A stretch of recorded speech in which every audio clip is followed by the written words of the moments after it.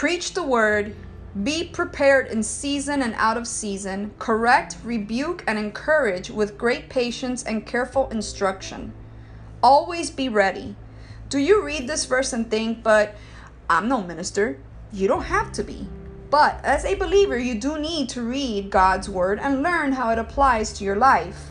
What you learn are lessons that can be shared in everyday conversation and friendship.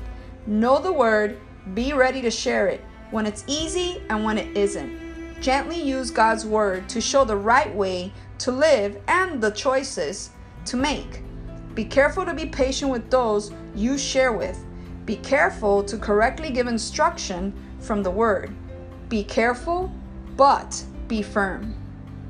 Just read 2 Timothy chapter 4, verse 2. It talks about being ready. God bless.